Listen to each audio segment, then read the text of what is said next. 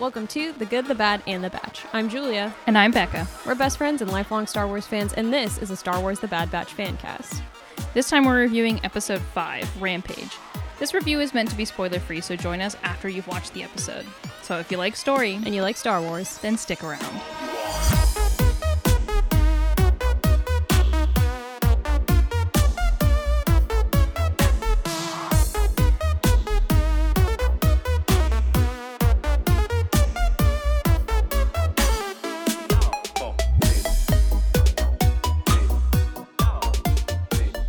In this episode, the Batch becomes focused on finding out more information about the bounty hunter on their tail. Echo has a lead on an old Jedi informant named Sid, but when the Batch meets her on Ord Mantell, they get a lot more than they bargained for. Sid agrees to find out about their bounty hunter in exchange for a favor. things on the Batch's first merc job go sideways when they are captured, and their target turns out to be a captive Rancor, not a child like they had believed. Though successful, the Batch struggles between their identity as soldiers and their new role as mercenaries for hire. Let's jump into what we see the A, B, and P... A, B, and then the jumping down to P. It's like that kind of meme format where it's like we're on plan E. It's like what happened to like plans A through D or whatever. And it's just like they didn't work. In plan A, you die. Okay, what I meant to say was, let's jump into how we see plot, A plot, B plot, and C plot working in this episode. Truly, again, it's mostly A plot. We see the Batch making their way through the galaxy this time. They're having to drop this identity of a soldier, and sort of, I want to clarify that, like, I think their soldier identity comes with like the idea that like we are working for a cause. Like, they don't feel that they are just cogs in a machine. They feel like they are working for this. This is their There's like cause. presumably morally upright exactly situation. And they're having to like take that off and essentially do things only for money, which I think is a very foreign concept to them. So. But it's like, well, this is what we need to do. Yep. Yeah. We don't see any of B plot. Crosshair is not involved in this episode at all. And then like kind of no C plot. A little bit no C plot. We do find out more about Fennec, but it's still very loose as far as its connection to the C plot. Yeah. I guess there is some talk of the greater empire. Yeah, we get a little more fleshing characters. Out. It's a lot more of the same that we've been seeing. Not saying that that's like a bad thing. A bad thing or boring or anything. I think it's very good. Yeah, it is just, I was thinking about this too, is I really, like, in the back of my head, remember us seeing Crosshair more at the beginning of these episodes, like the beginning half of the season, because this is 5, and I think this season is 14 episodes. 16 episodes. Well, hot damn. So we're like a third of the way through this, right? To be fair, I think the last time we saw him, which was in Replacements, episode 3, I think, there was quite a lot of him. There was. And I think there is obviously a utility in keeping him quite hidden. Absolutely. He's mysterious. We don't know when he's going to pop up again. My favorite thing to say ever, designed by omission.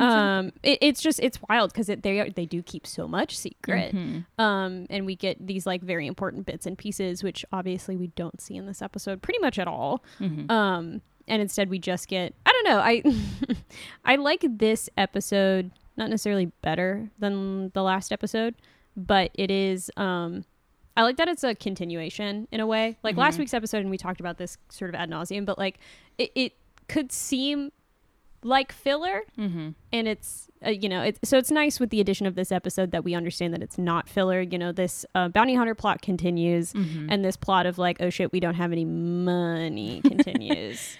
No, we get to see like episode 4 in hindsight now. It's a very much a setup episode. Yep. And here's the rest of it. And we get introduced to a cool, fun side character that comes in. I mean, I guess she is a side character, but she's a pretty big part of the way that the Batch continues to do their work. With that, let's jump into story beats here. We once again begin on the Marauder. I forgot how many times we do this. I think it's pretty much every episode. I think it probably is, which makes sense. Functionally, their home base. Exactly. Right? It's like, where they sleep and eat and hang out whatnot. and talk about shit. So. I don't know if this was like a design that they just didn't think about, but they do not have a bathroom on that thing. Oh, and the amount of fan fiction I read where like they have in Star Wars called a fresher, the restroom, on board. I'm assuming that's like where? It's like a airplane bathroom. Yeah, but I mean, like, probably includes, if it's gonna be that, it probably includes like a shower thing, right? There's probably like a sink, toilet, and then like the whole room is the shower. Yeah, I was like gonna on say, RVs. Yeah, or like, I almost said European bathrooms. I don't even think that's correct. It's definitely not correct. No, all European bathrooms include showers. No, I'm definitely thinking of some like small space place where like you would have, not necessarily like we have like a dedicated shower booth or something. It would just be like a shower head on a wall, and, like, and everything else is tiled, and there's everything else is waterproof. What an interesting time. You get to do so much in that situation. I mean, I guess it makes sense. Yeah. But yeah, they don't schematics wise have a toilet. I know why, because it's just so not important for like the storytelling, but I think it's, but I love when they include stuff like that. Like the only time that I've seen it is in The Mandalorian on his he has on his ship. He has just a toilet though. There's no like concern. He's like effectively a porta potty on his ship. And you know what else I love about that is that it's an all species toilet. It's like angled. It's got I'm assuming it has weird attachments, or maybe it's just like, I don't know, it's just a big hole. Most of you can probably do it in the big hole. Y'all can do it in the big hole in the back of this ship. Anyway, thanks for joining Star Wars bathroom talk. I mean, like, again, I love stupid shit in Star Wars. Like, Wikipedia has been like my first bookmark on my browser since high school, because you can just find like, you know, that paper is called flimsy plast or whatever. Flimsy. It's a good time. Coffee is calf. Like, it's just dumb shit. I love that. It's very fun. Anyway, so we begin on the Marauder. Wow, why we're so derailed suddenly. I love that this episode starts so quickly with Omega just being like, "Oh, my own comm device," like like tech setting up for her. It's very cute. And then of course we learn that it was Crosshairs. That's like, I think, the only mention of the entire episode. We do not ever mention him again. No, which is fine. Yeah, I do like that they essentially cut on action. Right, they're just jumping right into it. And it cuts pretty quickly to Hunter being like, we're going to Ord Mantell. We got to track down like this bounty hunter and see what's going on. I love that I feel like it would be really easy for him to just like, oh, whatever. We'll just like continue to lay low now that we have a lot of people after us, I guess. Honestly, like, I forgot that point of this episode and sort of the continuing storyline is that, like, I assumed that they just kind of were like, oh, that's not great that there's a bounty hunter after Omega. Like, I guess we still have to go about our business, though. Like, we need to find a job, a place to be employed, right? And they come across this contact, right? Yeah. But it is that they're like, we're going to Ord Mantell because we have a contact there theoretically who could help us find out what's going on. Yeah. And they do kind of, yeah, exactly. I thought that what drove them to Ord Mantell in the first place was having to find a place to make money, right? That's not even like, I mean, that's kind of on their radar, but they're like, first and foremost, we have to get this bounty hunter. It's almost like convenient that what ends up happening is what happens. They end up finding a way to make money consistently and like, also get their answers for. It's kind of just tossed to them in a way, which is, but it feels organic. Anyway, we're not even there yet, but anyway, that's what's happening. So on Ord Mantell, I also really love this little scene before they get into Sid's bar where they're like, what are the safety rules? And Omega's like, trust no one, but that's not part of my squad, and if I get caught, go calm for help. Yeah, and give my location. I love that, like, keep my eyes and ears on my surroundings. Like, that's such like that feels so much like Hunter and Echo sat her down and they're like, these are the 3 things that you need to remember. And she's like, okay, I'm going to take this very seriously. Do you think Hunter and Echo had like a parent meeting? They did. They're like, sure. Hunter's like, Echo, come here. He's like, we need to come up with some ground rules for Omega because she's like, we can't just keep her on the ship and like, you know, she can't just stay here. So they're like, okay. What about keep your eyes and ears on your surroundings? Trust nobody but my squad. Oh, that's great. That's great. He's like writing it down. I love that there's so mom and dad in this episode to me. They are. They have a great dynamic of like, I mean, they're both responsible, but Hunter is like a lot more wily than Echo is, and Echo is like, this will keep you safe. Echo has like these very almost ineffable like feminine qualities about him that I absolutely love. I love my soft boy. The depth that we get in each of these characters is so good, and obviously including Echo, but So they get she gets her little soldier safety training as they're walking into this like grody ass bar. Yeah, again, we get another bigger city, it seems like, and it's nasty. And that is like my favorite. I so do appreciate my favorite that, like, environment is nasty. nasty city. I so do appreciate that all of the cities, because they've been to like a few town cities, like obviously Pantora they were on. I don't know what city they were in, but it looks different. Yeah. Like they look very different. Yeah, I really appreciate it. It's so good. So they go into Sid's bar. The batch looks obviously right past Sid. Because they're big, beautiful dimbos. I love this scene so much. This is a good scene. I do appreciate the dialogue a lot in this. I love how far they draw the like Hunter and Echo and the rest of them just like being like, well, what are we going to do now? Maybe like Sid's probably gone because they were a Jedi contact and like, you know, the Jedi are all dead now, and what are we going to do now? And like all this stuff. And I love that they're like, are you sure, Echo, that your information was right? He's like, yeah, this is the only one I knew about, and it was here for sure. And Omega very sweetly is just like, as soon as they get in there, she just like goes to a game table, I think, and just starts pressing buttons. Like, she's such a kid in this episode in such a good, sweet way. And of course she's like, I found her. This is Sid. Yeah. I love that, like, we don't even see like her pondering, her like looking around and identifying the three characters in this bar, two of which are like having a brawl over who are there. Clearly not the person they're looking patrons. For. You know, and that I like that she just immediately knows. Like, it immediately clicks for her. She's like, "Oh, you're Sid," and Sid's like, "Oh yeah, you're smarter than the rest of your little friends here." I love that shot where like Sid is sitting at the bar just like listening to them, and it zooms out on Omega. It's just like doing that such kid thing where she's just like standing there staring. Yep. And like, you know, the wheels in her head are turning, and as soon as she figures it out, like in 2 seconds, she's like, "You're Sid," and she's like, "Oh, you're smarter than I thought you were." Yeah, there's something really uncanny about seeing like a child staring.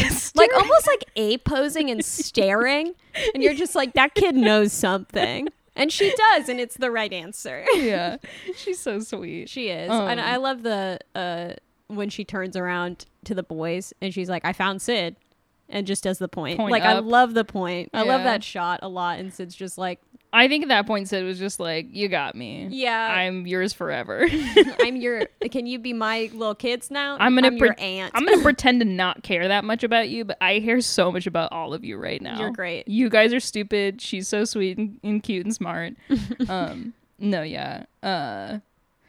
So obviously that's Sid. When they go into Sid's back room, they have like a little bit of a chat about the Empire and whatnot. That's like one of the only times that we hear.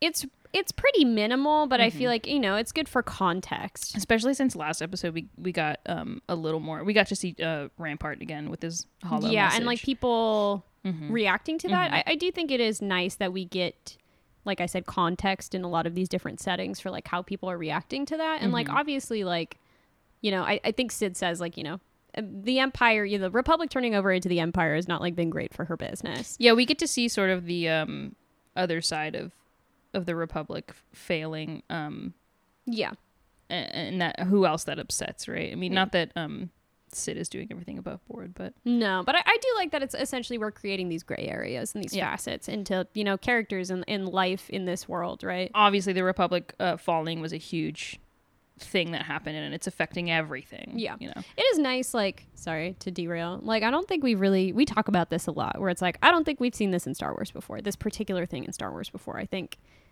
I don't remember the previous episode. The episode before, we were talking about like seeing Rampart in a way where, like, you know, this is a new sort of face of the Empire we've never seen before. I do really like seeing Sid, who's like not necessarily like a moral person, but she's not like a horrible person, right? She's a sick ass business person, like, you know, and she has shit to do. And like, I like being able to see like this huge political upheaval from her perspective. Exactly. And just being like, oh, like this also affects you in a really interesting way, where like with the Republic, you were able to like, you know, creep by and do the business that you want to do, and the Empire is taking over and it's fucking things up. Like it's just like, I don't know, further characterizing and coloring like this world that we know so much about already in a like subtle way, but it's a way that we see nonetheless. Yeah. I took note of this line that Tech has when Sid is talking to them. He said, I never had clone deserters come to me before. And Tech immediately jumps on it and says, yes, well, we separated due to a fundamental difference in ideology. And I think that sets up the sort of like main plot of this episode, or like the main character development, batch development of this episode, which is they're basically cementing that they are not soldiers for a cause anymore. They are doing this for money, which I think is just a very odd concept to all of them. Yeah. Especially Echo. He continues to be the voice of ethics in this. I mean, yeah, it's interesting that, like, essentially their fundamental difference in ideology is that the Empire wanted to continue to, like, I don't know, I guess be a government, take things over and be, you know, it's the Empire. And they're like, well, we don't want to be a part of that. And also we have to drop our soldier identity in order to do that. Yeah, it echoes what he says in the first episode when they're discussing what's going on with everything. And he says something to the effect of, I have a big problem with them just systematically taking out the Jedi. Yeah. Like, that's a problem I have with what's going on here. Yeah. So immediately the Batch is like, we needed to get a hold of you because we need to figure out who this bounty hunter is. And of course Sid is immediately like, can you do a job for me? Yeah, I like that she introduces them to this concept, kind of like what we saw in the last episode with landing Doc Man, my beloved, where it's this sort of like rapport that people have, where it's like, you do something for me, I do something for you. Like, this is how it works here. If you want money, you have to do something for me. Exactly. It's a trading favors. They're not oblivious in this, but they're just sort of like, so you can just tell they're so not attuned to doing business like this. Yeah, like, they're just little babies in the realm of dirty business. And she does sort of treat them like little babies, which I do think is very funny. It is very funny. But you know, she obviously offers them a job. I don't remember if she actually says rescuing a kid named Moochie, or she says rescuing. She says a kid. I believe a kid. That's why they think it's that.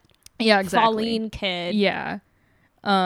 Which I guess technically the Rancor could be a child. It is an adolescent. Oh, that's right. Tech does say adolescent. Yes. But yeah, so I like to think she misleads them purposely to see if they're made of tougher stuff than they seem to be at the moment. Like, fuck with them a little bit. But like in the utility of that being like, okay, let's see if you can handle yourself. Figure out suss out if these are good boys to keep on your payroll. Exactly. She's sly. And I love her for it. Sid's a great character. I love her a lot. So obviously they do this job for her. She can get them the information they need about this bounty hunter. So the Batch sort of begins their mercenary identity here. No, yeah, I think that's what struck me is when she says, she calls them mercenaries, and then Echo's like, mercenaries? Like, he's like, what are you talking about? Like, yeah, to them it doesn't even occur. It doesn't occur to them that like that's what they're doing. I mean, like, they're not setting out to be mercenaries, but like, no, they're just that's like, what's happening. I mean, again, they're very pragmatic. Mm-hmm. They're very pragmatic in, you know, their, I don't know, choices, what they're trying to do. So they're like, hey, we need to find a bounty hunter, and if this is what we have to do it, then fine. And she's like, great, you're mercenaries now. And they're like, oh, excuse me? Yeah. We are not. But yeah, I do really like that part where she says that, and then Echo is like, oh my god, no. What? I love the consistency of his character, because he is the one who is consistently he's the first one to take issue with like the concept of an empire. He's the one who is like, we're not mercenaries, we're soldiers. Like, he's just so blindsided by that. He's strangely rigid. I mean, like, not strangely, he is understandably rigid in that belief, but it's really sweet to see that he still holds on to that, and like it does embody that, but not in like a bad way, like in a I don't know, a way that informs his character a lot. Didn't he get his name because he's constantly echoing correct the reg manual? Orders. Yeah. No, you're correct that what did your sleuthing uncover? That he is given the nickname Echo because he has a compulsion to repeat orders to his teammates. But also, I guess it doesn't say, but it just says that he's they called him a know-it-all, and that he is a by-the-book stickler for the rules. Which I love the idea of him in his previous life as a stickler for the rules. I mean, he still is, but like joining this sort of fucked up batch. I love that who were like, we don't follow orders. Yeah, he's like at the end of, whatever is the Clone Wars season 7 episode where he's like, I can't belong anywhere else, Rex. Like, I'm gonna go with them because like I've suffered a lot and I don't want to be here anymore. He's like, I feel different. Yeah, I feel now. sort of like I wouldn't belong here anymore, right? And then he's like, so I'm gonna go with the guys who we share very different ideas on how things should be done. I imagine like the first day he was with them, they were like, we don't really follow the rules, and he's just like, oh my god. They sit him down, they're like, so Echo, glad you're here. Rules, we don't like them. And he's like, huh. He's like, rules are my friends. But I love rules. We're your friends now, Echo. You throw away the manual. He's like, I would never. Anyway, I believe we were talking about... Oh my god, yeah. I believe we were talking about Echo being just like he's such a constant, and he's a constant voice of morality and... I guess reason? Yeah. He is a constant voice of morality and reason. I do think he gets really contrasted with Tech a lot, not in a bad way or opposite way, but like they do kind of complement each other. Because they have this conversation after Sid gives him this job in the Marauder, so they're going to the other side of Ord Mantell. Oh yes, and Omega, they're talking about the Zagirian slave traders, and Omega's like, what's a slave trader? I love that so if much. a child asked me that, I truly don't know how I would respond. Echo really handles it well. He's a good mom. He is. I would be like, woof, I don't want to talk about this. Do like, you know what Google is? Hey, do you know what Star Wars Google is? Do you know what Wikipedia is? And then I turned out to be like, do we have safe search on? Please tell me we have safe search on. No, yeah, he handles it like a champ. I love your note of Omega learns what a slave trader is. Yay, education. Yeah. I think that also is just like she's in a very interesting place in this episode because she's very characterized as like a child having a good time, and then she's also learning these very heavy things that sometimes people sell other people for money. Yeah. But I love that immediately her response is like, that doesn't seem right. And he's like, it's not. It's not right. Yeah. Of course. Like she knows though, unabashedly, right? Like she's just like, this is the way that things should be. And like, I am a smart, intelligent person. Yeah. We also see on this part that Wrecker's constant hitting of his head is becoming a problem. He's just kind of in pain, you can tell. I think Hunter's like, are you okay? He's like, I'm fine. And then the moment passes. But I do love that we get, again, a little bit of a... It's weird that this one's kind of a breadcrumb, but it feels a little tiny bit more like payoff because we're getting to see that like all those things actually are going to lead to something instead of it just being kind of like a random quirk that he has that he hits his head on things. I think we were talking about this last episode, but he's like, it's more than just like he's the guy who hits his head on shit. Yeah. Oh yeah, we were talking about this last episode.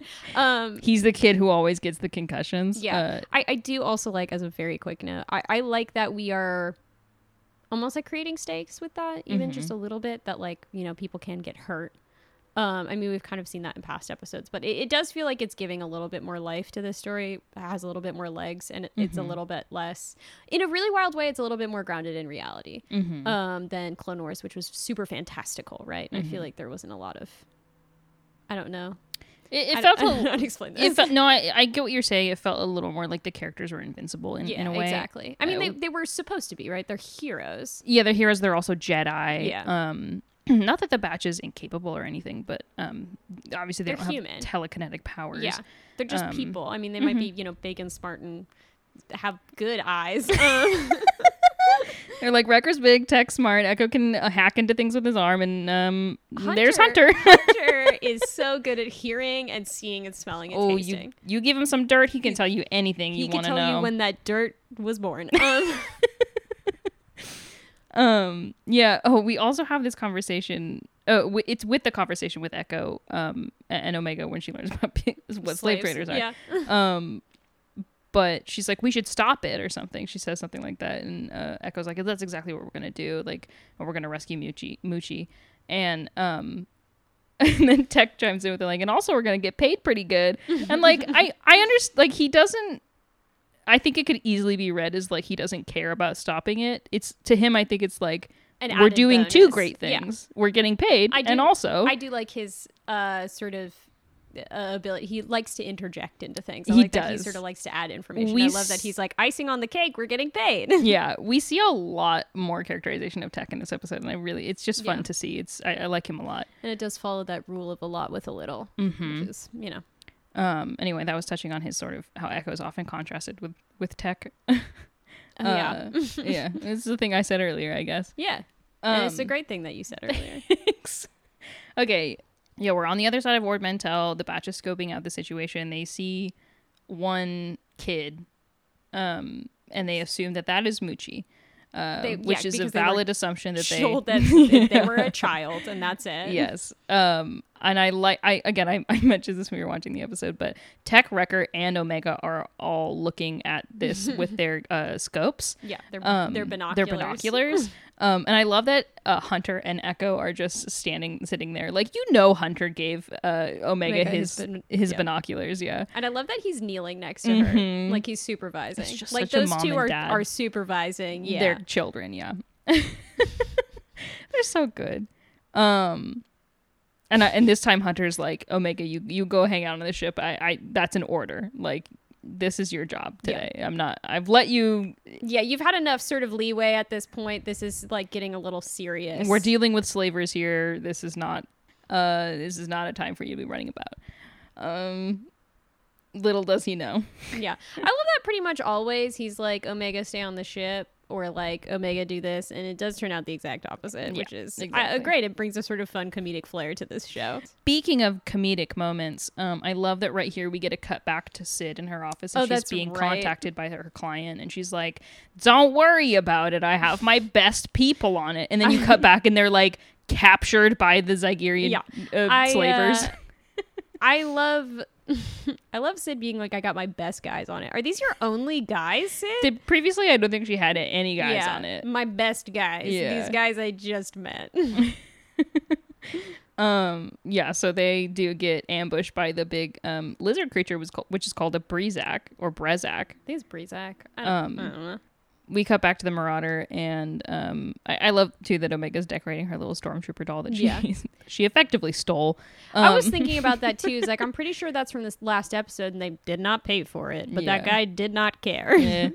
He got ripped off a lot. He did. So she's decorating her stormtrooper to look more like the Batch. I love that she calls it a she too. Like it's very much like, oh, this is Omega's little version of herself, her little proxy. Yeah.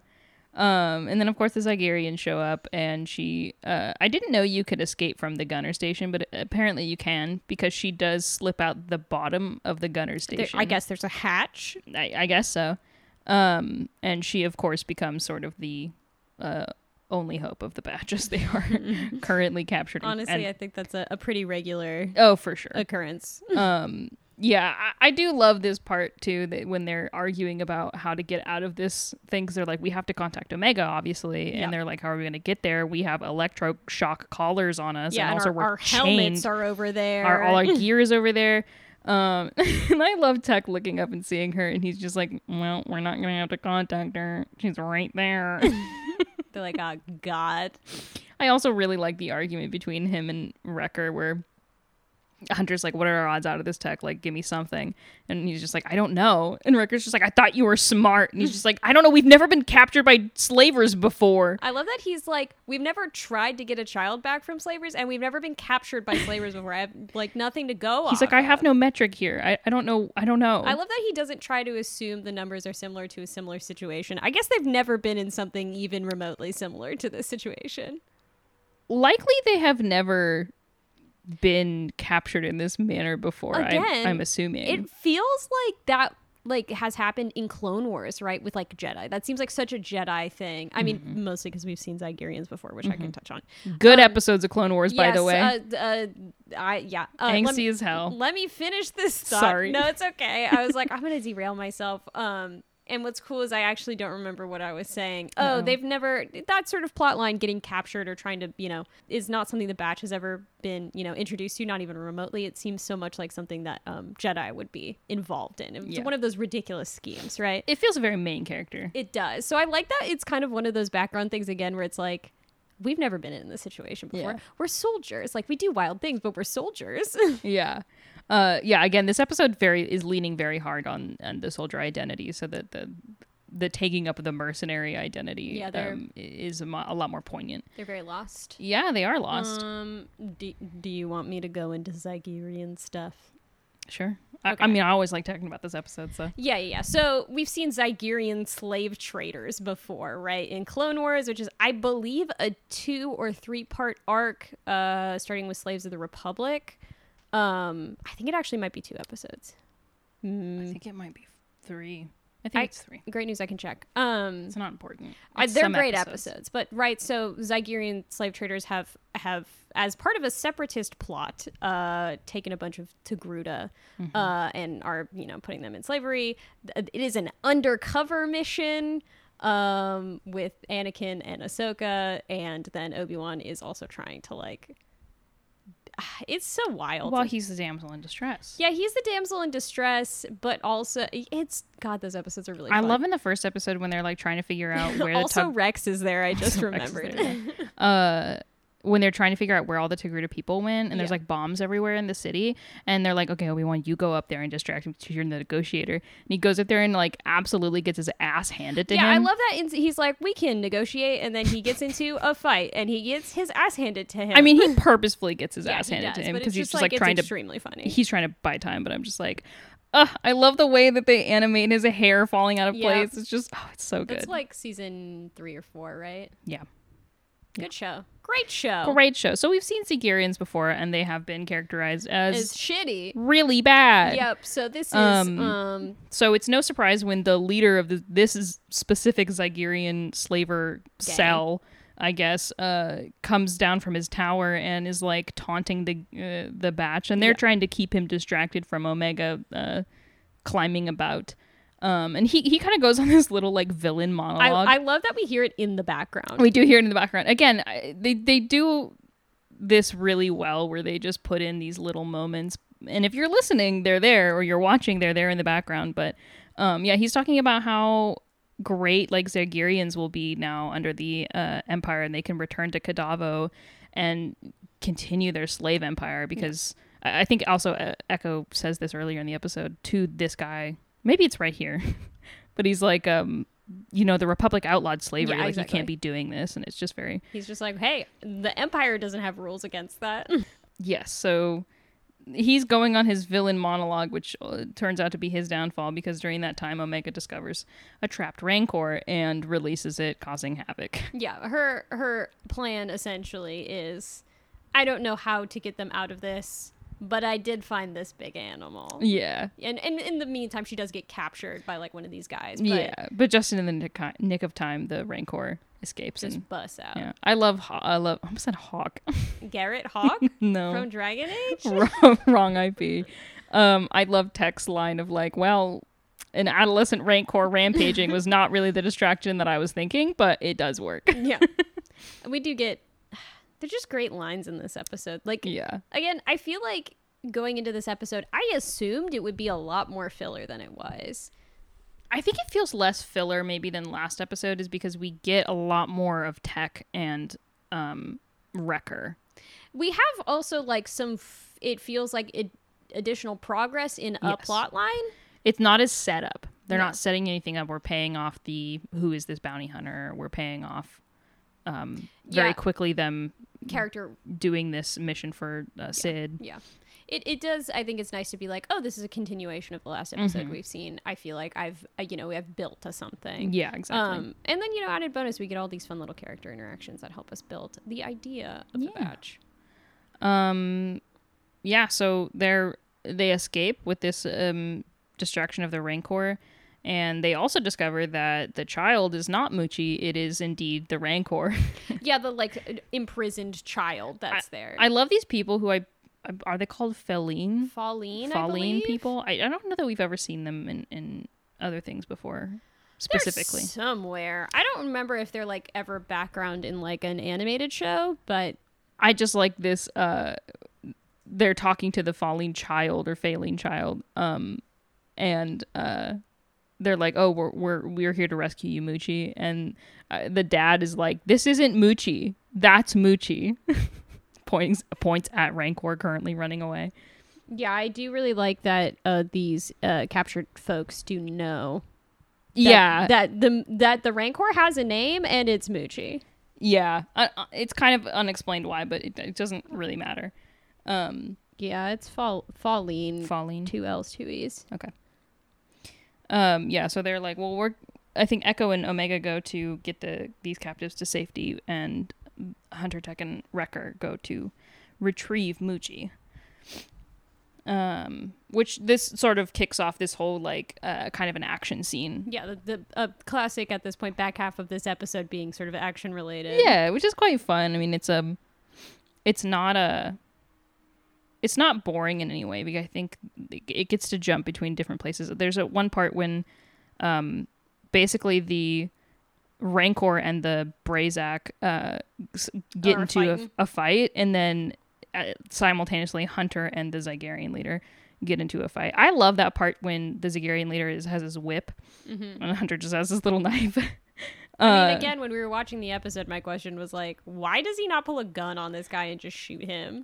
I mean, I guess other than that, just like that's really not Hunter's style. Yeah, he's a knife boy, but it's just like, it's so funny to me that he's like, this guy has a whip, and like, I'm just gonna go at him with a knife. I'm assuming because his senses are heightened enough that like he is equally as lethal with a knife as he would be. Like he's not Crosshair, right? He doesn't have the aiming capabilities, I suppose, that Crosshair has, or the reaction with a gun sort of that a Crosshair would have. So they kind of had to differentiate them a little bit, otherwise. Yeah, I mean, to be fair, it's also just like, I don't know, it's Hunter being Hunter. It's also he's Hunter. Like he's got the vibe of like a crazy outdoorsman, so like yeah, he does. But no, I love this when like the Zygerian like he whips and grabs onto Hunter's hand with the knife, and then he electrocutes him, and Hunter just like stops for a second, and he like is like no, and then he grabs it while being electrocuted, which I'm pretty sure you can't do, because I think it locks your muscles in a certain way. But anyway, he overpowers him, and bye-bye Zygerian leader, I guess. I also really love during like all of these like crazy things going on. So Echo goes off with Omega to secure these sort of other people who are imprisoned, right? I love that we get to see Echo just like being so good. Like I mean many things, but like specifically like there's like 3 guys that run after them, and he gets all of them in one shot. Like he's not just fucking around. He's extremely effective with a pistol, and I just like, I don't know, I love that we get to see like rules boy over here, but also he's like, I don't fuck about, like I know exactly the best way to do something, and I will be doing it. Yeah, I mean, those rules are important for a reason, you know. Rules are important to break them. Echo would never. Well, he's getting there. Yeah, he is not happy about it, but he's making his own rules. Yeah, I love that Echo can be both very like caring and nurturing and sweet, and also just absolutely do not fuck with this boy. Do not fuck with me. He's serious. Yeah, I also love how this ends, because it's not another I don't know, it's not another like skin of their teeth sort of like the last episode where they're like, okay, finally we got back to the ship, like we're fine. They're like running to get out of there. They get a little bit of a break, and also we get to see another side of Tech that's not the necessarily like math and technology side. When he's talking, they finally catch up with the Rancor, and the Rancor beats the Brazak, and it runs away.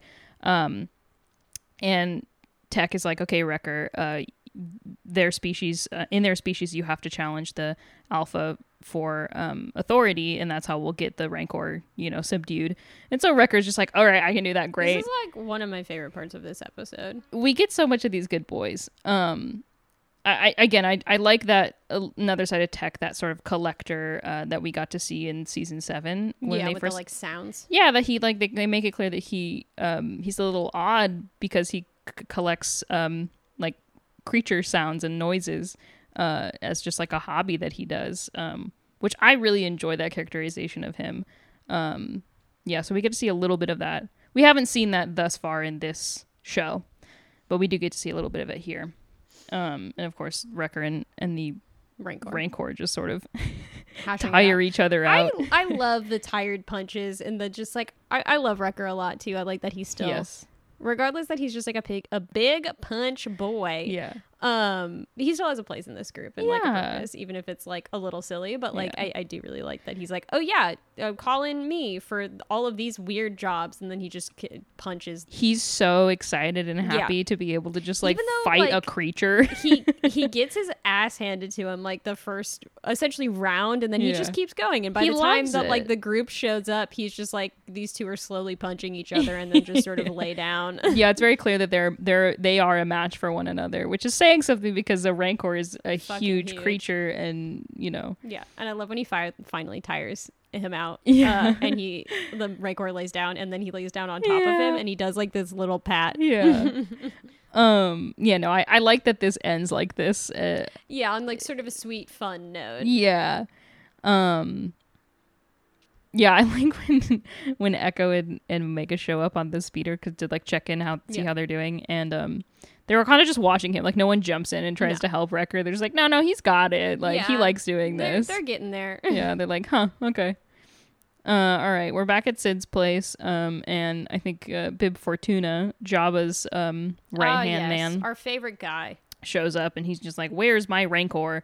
And she's trying to placate him, and then they hear Moochie from outside, and I love that Omega is riding on top of Moochie. Also that they have presumably walked this Rancor through the streets of this urban area to get here, at least from the landing pad to I don't know how this Rancor fit in their ship. I also don't know that. It's not like they have a cargo bay. It must have been just sort of a tight squeeze. They're just like, get on in there. And of course, Bib reunites with Moochie, and he pays Sid, and they leave. I also love, just quick note, which I called out when we were watching the episode, I love that Bib gives him like a little hug. Like he's just like really happy to see this Rancor that presumably he paid for. I think this is the first time that we've seen Rancors be friendly. Because we discussed this previously. Boba Fett came out after this. I believe so. Also, sorry, note, this is presumably the same Rancor that we see in the original trilogy. Yes. I love that we are like, that's a big scary monster, and then we're like, oh, his name is Moochie. In hindsight. All right. So the ending scene to this is they're all celebrating, and Sid, I like how Sid calls in Hunter only. Like the whole batch was there when she gave them this job. And also, they were never like, this is our leader. I mean, do deals with him. But she's just like, you. Dark and broody. I like that she calls him that. She's like, clearly, you look like Rambo, so I guess you're in charge. So Sid tells Hunter, this is a bounty hunter named Fennec Shand. She's new to the scene, but she's already proven herself to be very cunning and ruthless, and they're like, we know. She's new in town, and it gets worse. Sid doesn't know who hired her, but that she's working on a direct commission, which, with the advent of Mandalorian and kind of seeing how the Bounty Hunter Guild operates a little bit with like the tokens and the fact that you have to go through a Carl Weathers middleman. You have like a manager who gives you jobs, and that's how it works. They've effectively unionized. Well, they're a guild. So the concept that they're working on a direct commission probably means something. Someone with a lot of power and or money has hired this person to go around how things usually work. Exactly. And she basically says, like, you're not going to get very far with someone like this on your tail if you don't have friends and money. And that's how she kind of is like, you know what, if you need jobs, you can come to me. Here's your cut of this job, by the way. I love that she says you're going to need friends and money, so it's like good that you have me around. Like it's good that I'm around. I love that it's like, okay, so you're a friend now, I guess. Like she just kind of like cements herself in these people's lives. And she does. He's like walking out, and then she's also kind of like, it's interesting, a bounty hunter of Fennec caliber being after you. You fellas must be pretty valuable. And Hunter gives her a look like, am I going to have to worry about you? And she says, don't worry, I'm good with secrets. And that's how the episode ends. Sick. So we get introduced to Sid, and we're not quite sure if she's good news or bad news at this point. No, but I love her. No, I mean she. Oh no, I know. I like the mystery of her. I obviously we know we get more of Sid. Yes. Well, that's the end of the episode. Thoughts on the end of the episode? On the end of the episode. I was honestly really, I had a fun time watching this again. Yeah, I had a fun time too. Like I keep mentioning, I really remembered this one to be a lot more filler than it ended up being, which like it did introduce us to like a main mechanic of like how the episodes are going to kind of work from now on. Being, you know, we're getting jobs from Sid. I do really like that this whole setup is kind of like a video game fetch quest in a way. Yeah. But it doesn't feel like that. I feel like I have that critique of a lot of things, of a lot of properties that aren't video games, where I'm like, this kind of feels like a weird 2008 video game where you're just like required to do things for people because it's a video game. This did not. I mean, Mandalorian is just that's pretty almost much 100% that. Like, it's a fun show, but like the first season is so that way. It is becomes so predictable, and I don't feel like any of these episodes for The Batch are predictable. No. Again, I like that they set that up as like not necessarily a like. They're like, we need something. They're like, okay, but like first you have to do something for me. Like of course, like this is the situation we find ourselves in. Like I kind of like that. It's, I don't know, it feels a little bit more organic like that. It feels a little bit more organic in general. But yeah, I don't know. I thought that was really funny. That I was like, this is kind of set up in that way that I often critique things, where it's just like, okay, you know, we're gonna gamify it, but it does feel good and consistent with like the world that we find ourselves in. And again, I like that as a continuation of the last episode in that like sort of subplot. Do we want to talk about characters? Yeah, let's jump into characters. So once again, we have like, I appreciate this in a way, less of a focus on Omega and Hunter. Like we still have some, right? But I think it's nice that we get to focus on Omega being herself, having autonomy in these situations, and then also sort of our 3 character brigade that we don't always get to see. So yeah, we get, so Omega has cemented herself firmly as a member of the Batch. Yeah. There's no question about that. She's feeling more of a sense of belonging, and they are trying to just figure out how she works a little bit more with the rest of the Batch. Obviously this time Hunter is very adamant that like, you will be staying on the ship because this is very dangerous. We'll deal with it later. Yeah, I like that we're kind of seeing the boundaries, right? We're seeing where she can go. We're seeing the boundaries. And it's not a like you've brought up before, it's not a like, oh, I'm scared so you just have to stay here. It's a no, this is a tactical decision. Yeah.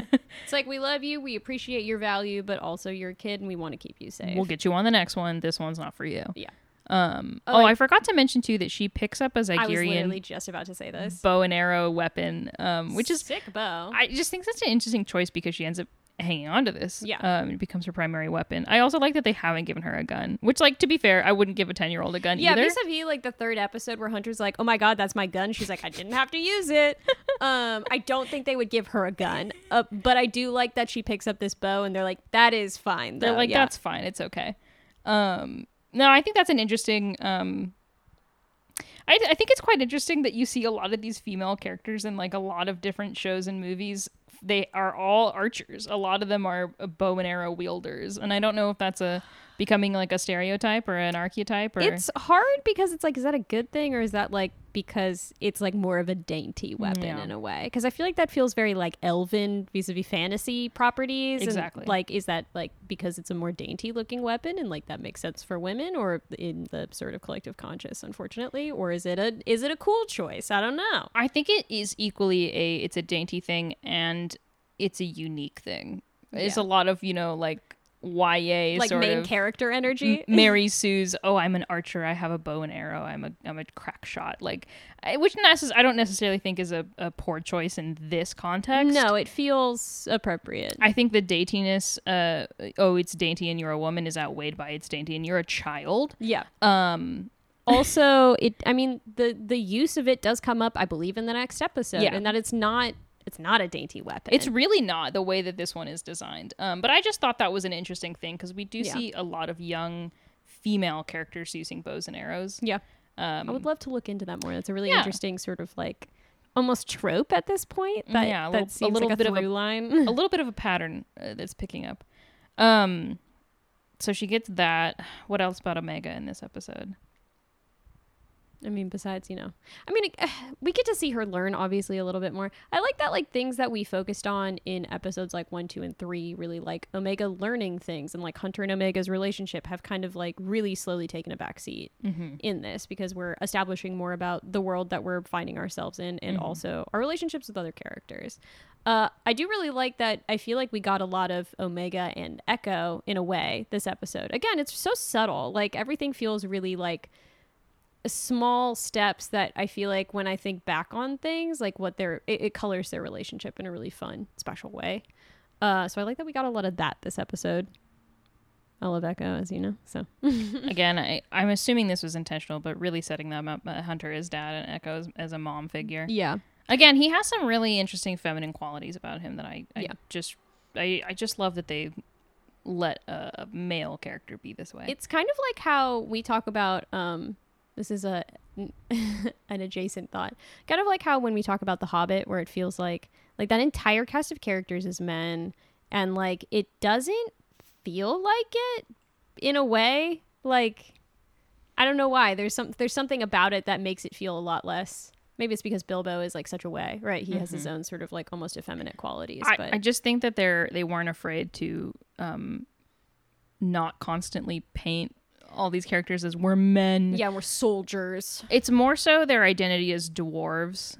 I think that makes them sort of the gruff and the rough kind of traditionally masculine qualities, whereas looking at them as gendered people, they're not relying on those qualities, I think. To be fair, in the world of Lord of the Rings, when it comes to dwarves, which is, my sort of area of expertise, I do really like that their genders are a lot less static. Yeah. A lot less strict, right? Because men and women look similar in a way. Yeah.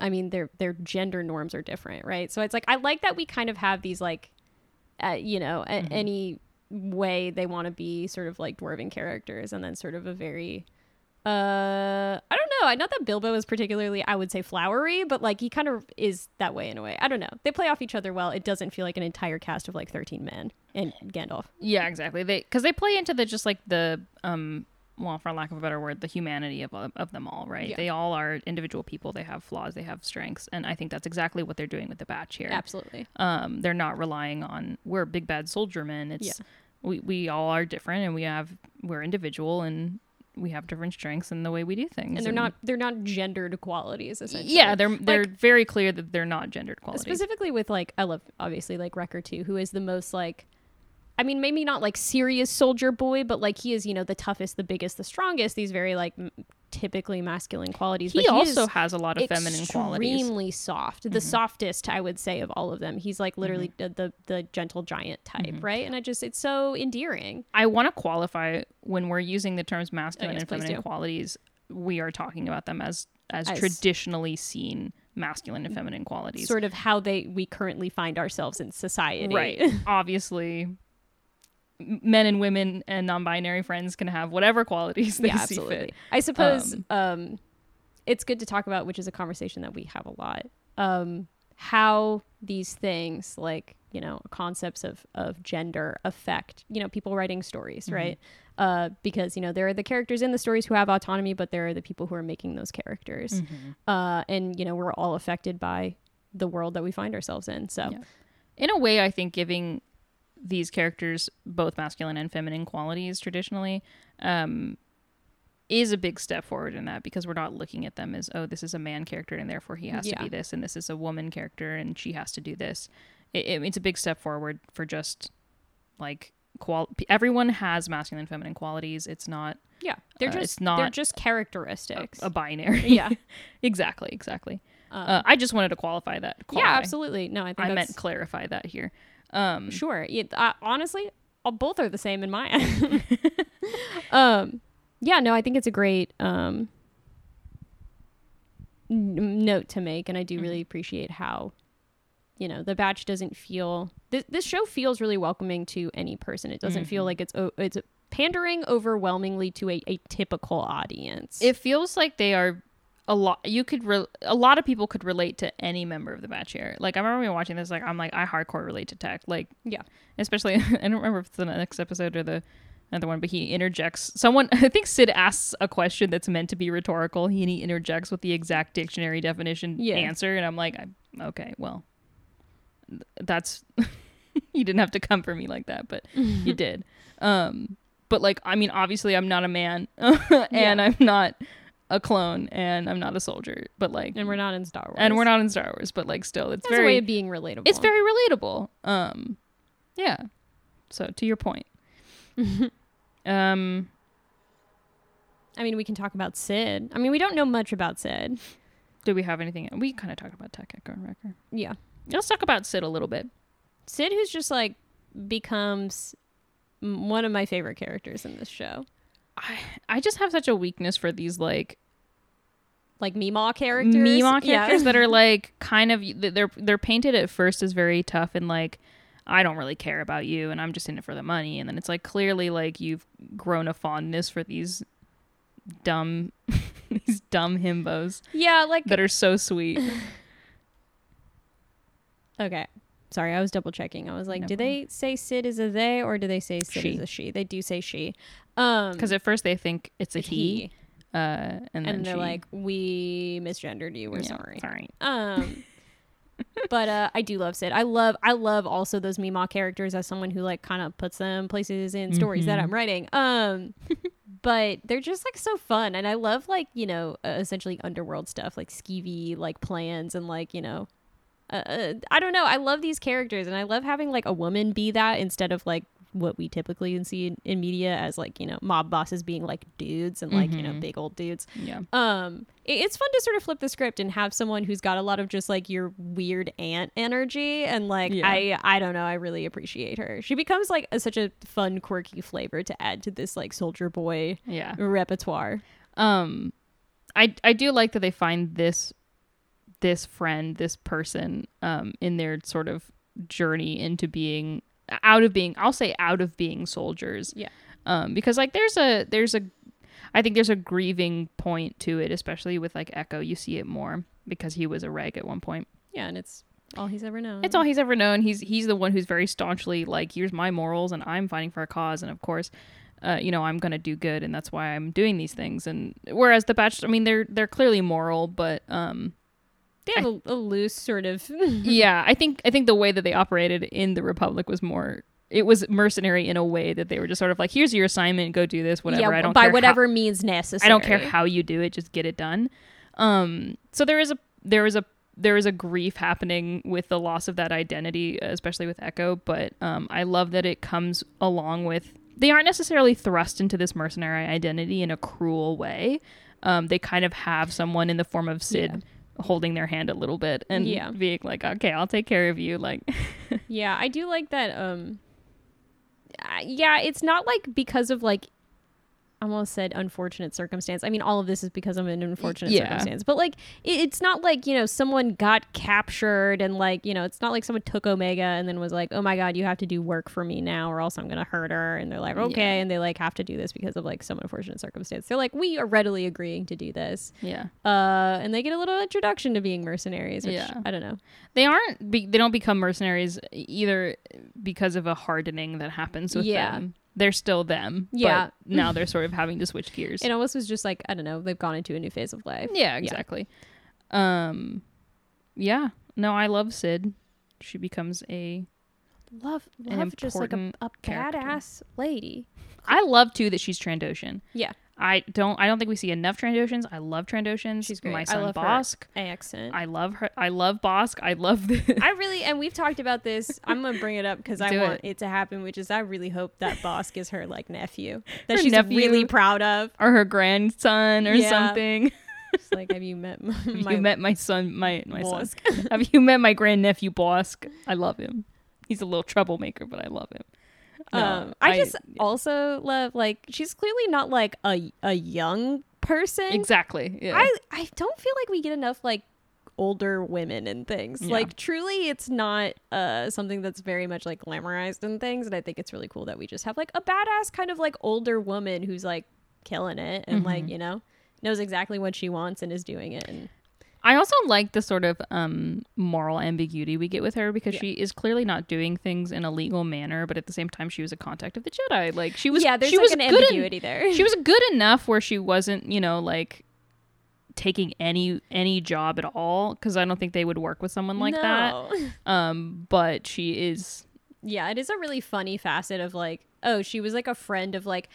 And I want to talk about this at some point, because she was a friend of a Jedi that Echo had contact with, which presumably is like Anakin or Obi-Wan, like she has to be of a certain moral caliber, or like at least like, I mean, they hung out with Hondo, and Hondo's kind of an asshole, but we see him fun. We see him being of a certain moral caliber, right? Yeah, which is to say he's not so shitty. Like he's a smuggler, but like, you know. He has a lot to say about respect in that episode when they meet him, or that arc, that Dooku captured arc. Yeah. And he also, I believe we see him when Aura sang and Boba. Yeah. And he basically is like, listen, I'm not going to stop you, but I'm not going to help you because I don't want to get involved in in killing a Jedi like this. I'm not doing that. Yeah. I like that there's like a certain vibe of a person that these guys are like cool to hang out with.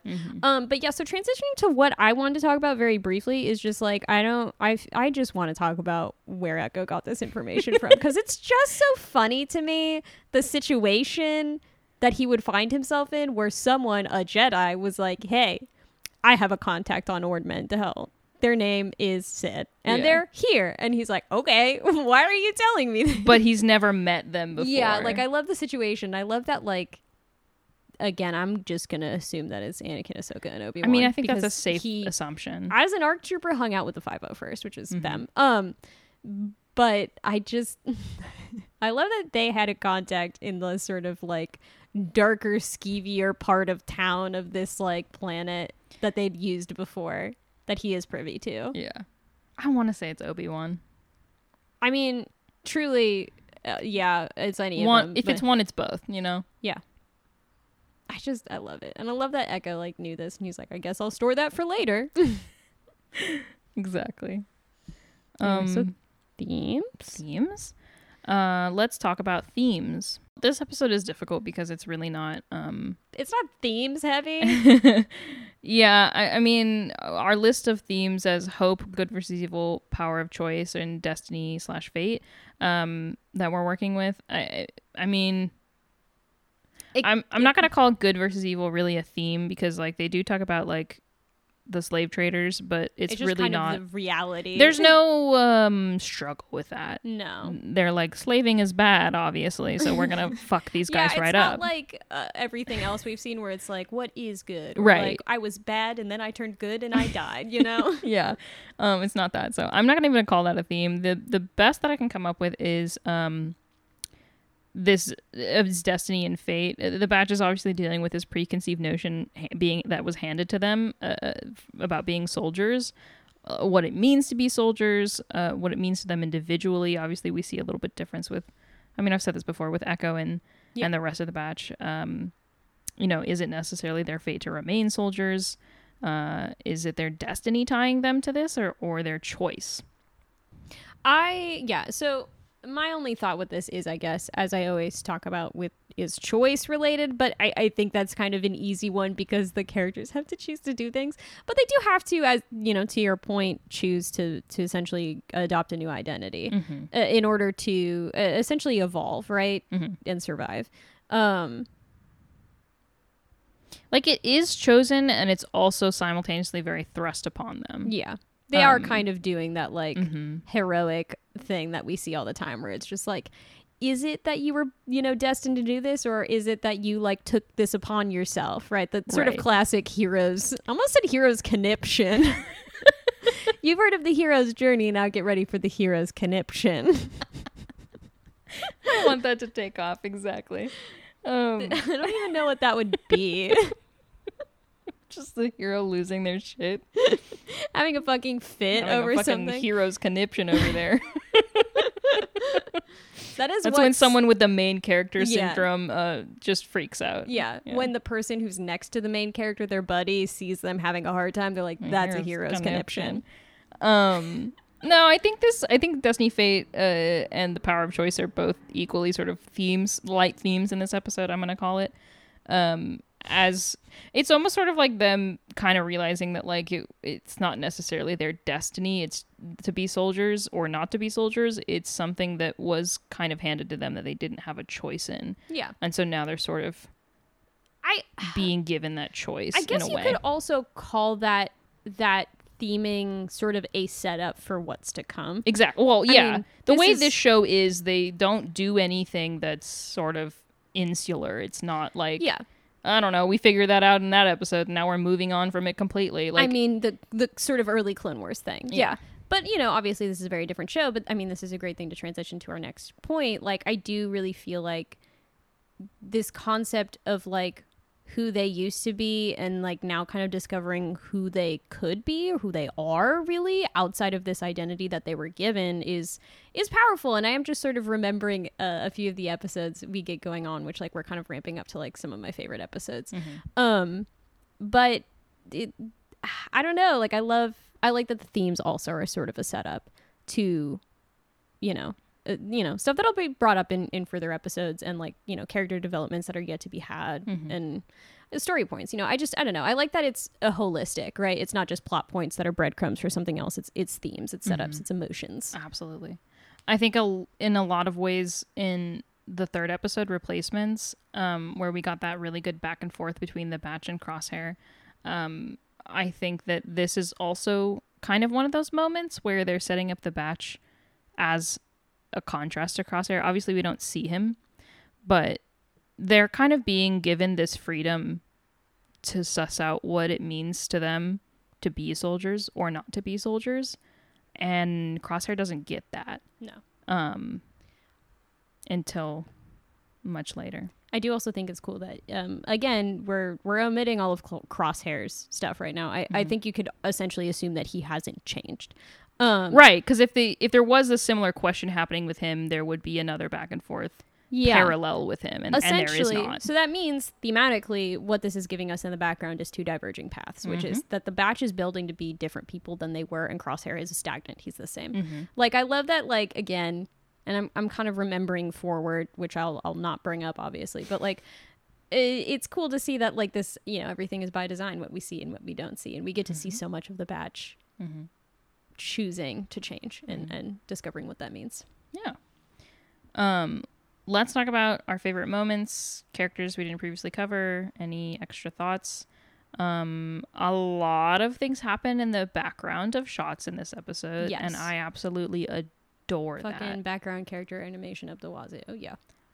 It's just such a nice, easy way to characterize people, and both main character and non-main character. Like one of my favorite, I mean, we just talked about this, but one of my favorite background things is when they're in Sid's office and Sid says something along the lines of I see the kids, the brains of the operation. And Tech gives a little bit of a look, like barely, but then he looks down a little bit, like you said. And then Wrecker sticks his hand out to Omega, and Omega gives him a high five, and they leave a poignant pause there for you to see that. What I really like too is that I just got really up on the mic for a second. What I really like too there is that whoever's in the foreground talking to Sid, I can't remember if it's Hunter or Echo. It's Hunter. Naturally moves to the side, like he's sort of shifting his weight, and then what you see in the background is Wrecker and Omega. I love that they're introducing these things in like a really natural way. In the first scene, when you're having Omega having her comms set up, Wrecker is deadlifting Gonki, just like you see his face moving up and then down and then up and then when down. we started watching this episode, I wasn't super paying attention. You're like, I didn't notice that like Wrecker was like lifting in the background. I'm like, where is he? Because he wasn't in the shot, and he just like, you know, I love that he's appears in the shot, and also all of the little interactions in that first scene where she's like behind Wrecker and like playing with the comms and stuff. It is so lively and seamless. The way that they have done these. The only other thing I can think of is the little villain monologue that Zagarian is giving, which is like, you know, not as like charming, but like it's still.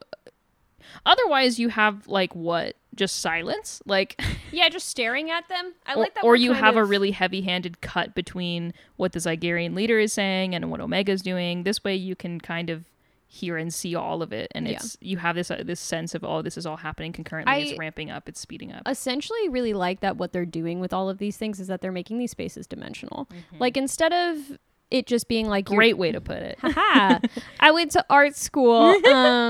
Instead of just being like, well, you're looking at our focal point and it's these people and they're on a third over here and nothing else is going on. Like you're essentially creating a space for viewers to interact, right? Because we understand this concept of like depth, right? So in the background we see character animations, and like also, you know, we have over the sort of like in the background as though we're listening while we watch Omega do something, this Zygerian guy talking. Like it is really like it creates like a really interesting environment that feels, as almost at the opposite of flat, it feels dimensional. Yes. Also, I really like the lighting in this episode. I know, like, I don't even really have to say that anymore at this point, but I do really like when they're walking into Sid's bar and when they're in Sid's bar. The lighting is really appropriately disgusting, but still very good. Like, I love sort of they have a side lighting when they're on them when they're sort of near the bar and stuff, and it's just it's super satisfying. Yeah, I feel like I had less design notes on this. I do really like the city that they go to. They call it Old Ordmantel. Yeah, like I feel like when I first watched this episode, I maybe didn't pick up that they weren't going to a different planet. I think I just assumed that because that's like what Clone Wars does all the time. That's what they do. Like, I don't know, let's go to a moon. It's close by. Yeah. It's like, I think it would take some time to get there. But they are just going to like a city on the other side of the planet. And I love that it clearly, I mean, I made note of this in the episode. It clearly looks like this city was like, suffered sort of an orbital bombardment. There's like big craters in the ground, like they were shot at from above, and then like I guess it just was abandoned and crumbled into ruin. Like I really also like the architecture. Like it feels very different, right, to what we've seen before. It feels like substantial stylistically. I think also whenever this city was bombed out basically is kind of inconsequential. You do get to see, because when the Ordmantel that they go to is very, very grungy. It's very like really like a bad part of town. It looks like there's like, you know, trash and things are broken and graffiti everywhere. Yeah.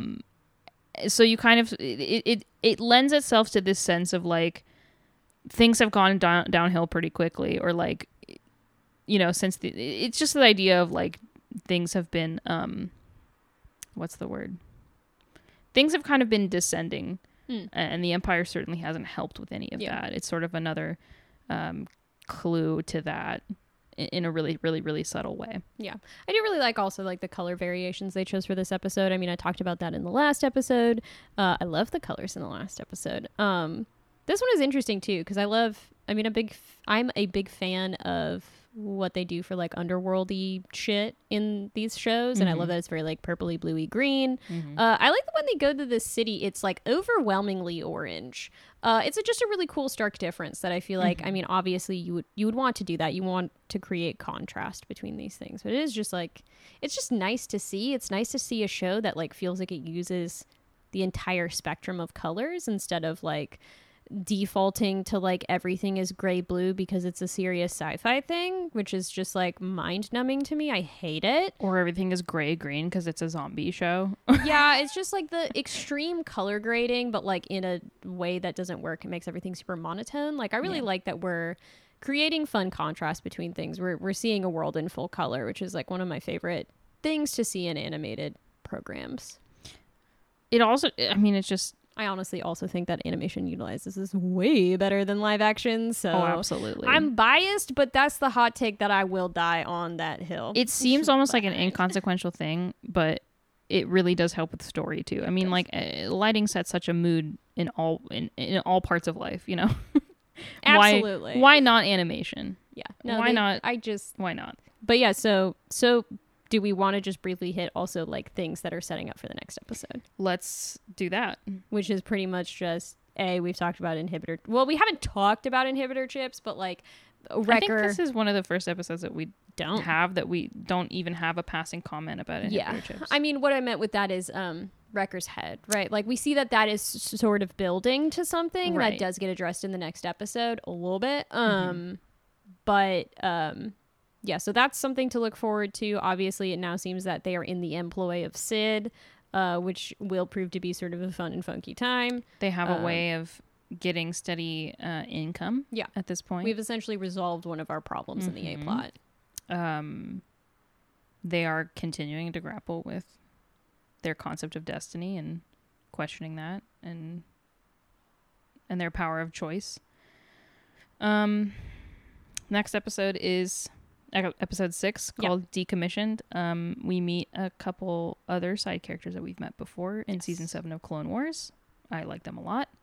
They're good characters. Looking forward to watching this one. I'm never going to say, and I don't care for them very much at all when talking about like new side characters. We would be here if we were like, I fucking hate this guy. No, yes, they're all very good. Like them a lot. This is a fun episode.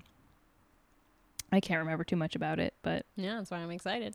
Right. So that's all for this episode. Thanks for listening. We'll be publishing episodes every Tuesday and Thursday, so join us on Thursday for episode 6, Decommissioned. You can find us on Spotify and Apple Podcasts, and also Instagram and Twitter at The Batch Pod. So if you like story and you like Star Wars, then tune in for the next episode of The Good, the Bad, and the Batch. Bye.